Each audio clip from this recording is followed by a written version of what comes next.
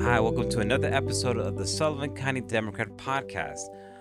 I'm reporter and photographer Patricia Rubio, and today's podcast is brought to you by the Kitchen Table Cafe on Main Street in Callicoon. Stop in for fresh in-house baked goods, as well as an assortment of teas, coffees, and lattes.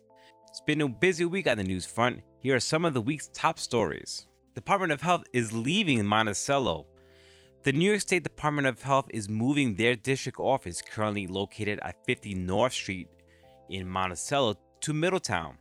According to New York State Department of Health Director of Communications Jill Montag, the move is tentatively scheduled for spring of 2020. Montag told the Democrat that the decision to move the district office, which serves Sullivan County, has 21 employees and was due to the difficulty in finding adequate office space in Monticello.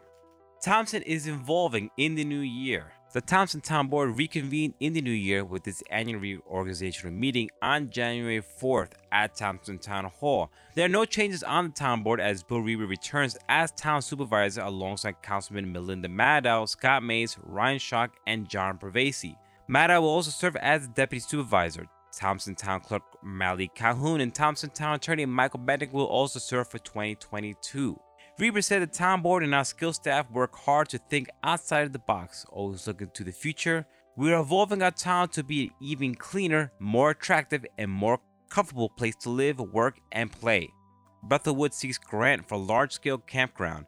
Bethel Woods Center for the Arts has plans to develop large-scale camp facilities on their property that could host thousands of guests for multi-day concerts and music festivals. The potential project will be built out of phases over several years, but could ultimately include more than 4,600 campsites that could accommodate some 13,000 campers per event, according to the documents submitted to the Bethel Town Board. As a 501c3 concert venue and culture center, Bethel Woods' 800 acres includes Woodstock Festival site listed on the National Register of Historic Places. Bethel Woods is applying for $8 billion in federal grant funding through the Secretary of Commerce for Economic Development to help finance their site work and infrastructure for the project. Bethel Woods asked if the town board could write a letter in support for their grant application. Forestburg plans to part ways with the IDA.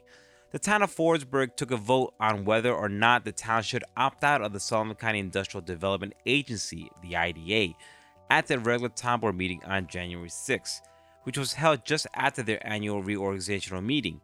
After the discussion between the board members and the few comments from the general public, the board voted 3-2 in favor of the Forestburg drafting letter to the IDA, requesting to opt out of the partnership.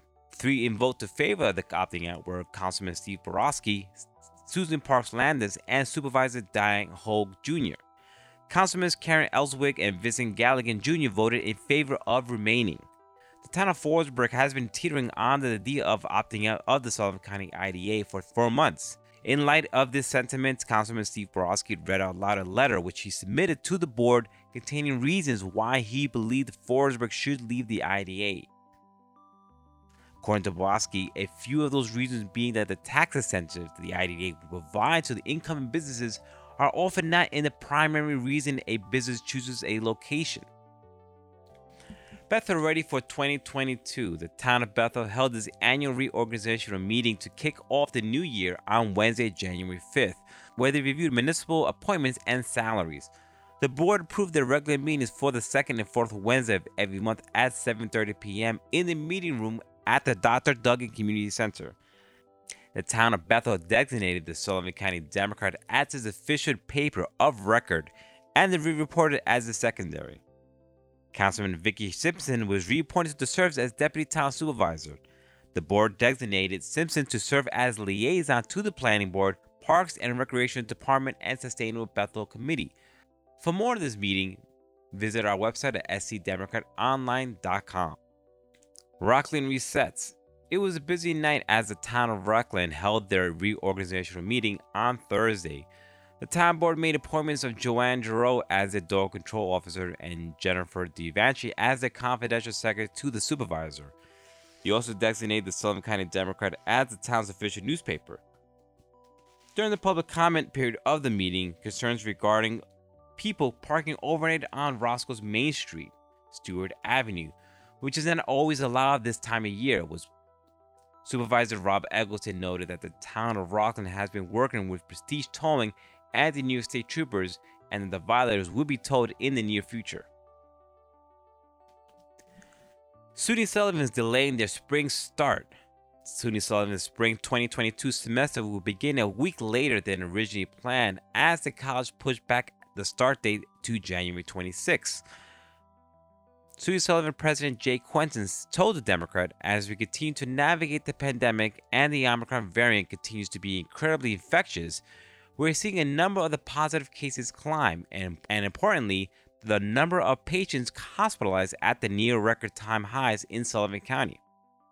We made the decision to delay the start of the semester by 1 week." He went on to say, "We will also increase our testing protocols and continue to wear masks inside when we are in the presence of others." He went on to say, "Of course, we will continue to monitor the pandemic and make changes as needed to ensure the health and safety of the college community." For students who are on-campus residents of the Lazarus Levine Hall, move-in will now take place Tuesday, January 25th, 2022. When returning to the campus, all college employees will be required to either return to work with a negative COVID-19 test taken within 72 hours of their arrival date or get a negative rapid test on campus immediately upon their return. Moving forward, all SUNY Sullivan staff and faculty will be required to test weekly regardless of vaccine status. Social distancing and mask-wearing guidelines will remain in effect. Former SUNY Sullivan professor arrested in grant scheme. New York State Inspector General Lucy Lang announced the arrest of former SUNY Sullivan professor on Wednesday for allegedly stealing more than $32,000 by forging an application for a grant intended to provide high-need school districts K-12 teachers with professional learning opportunities. Cynthia Marcello, 55, of Hurleyville, was arraigned in Fallsburg Justice Court before the Honorable Judge Ron Stabak on the charge of forgery in the second degree. Marcello resigned from SUNY Sullivan in 2020. Inspector General Lang said Dr. Marcello's alleged forging of the federal grant application for personal profit is an affront to intention of such programs providing professional growth and learning opportunities for teachers at high school needed districts. We are grateful to SUNY for promptly bringing these schemes to our attention and to our law enforcement partners with whom we are working to ensure that she is held accountable.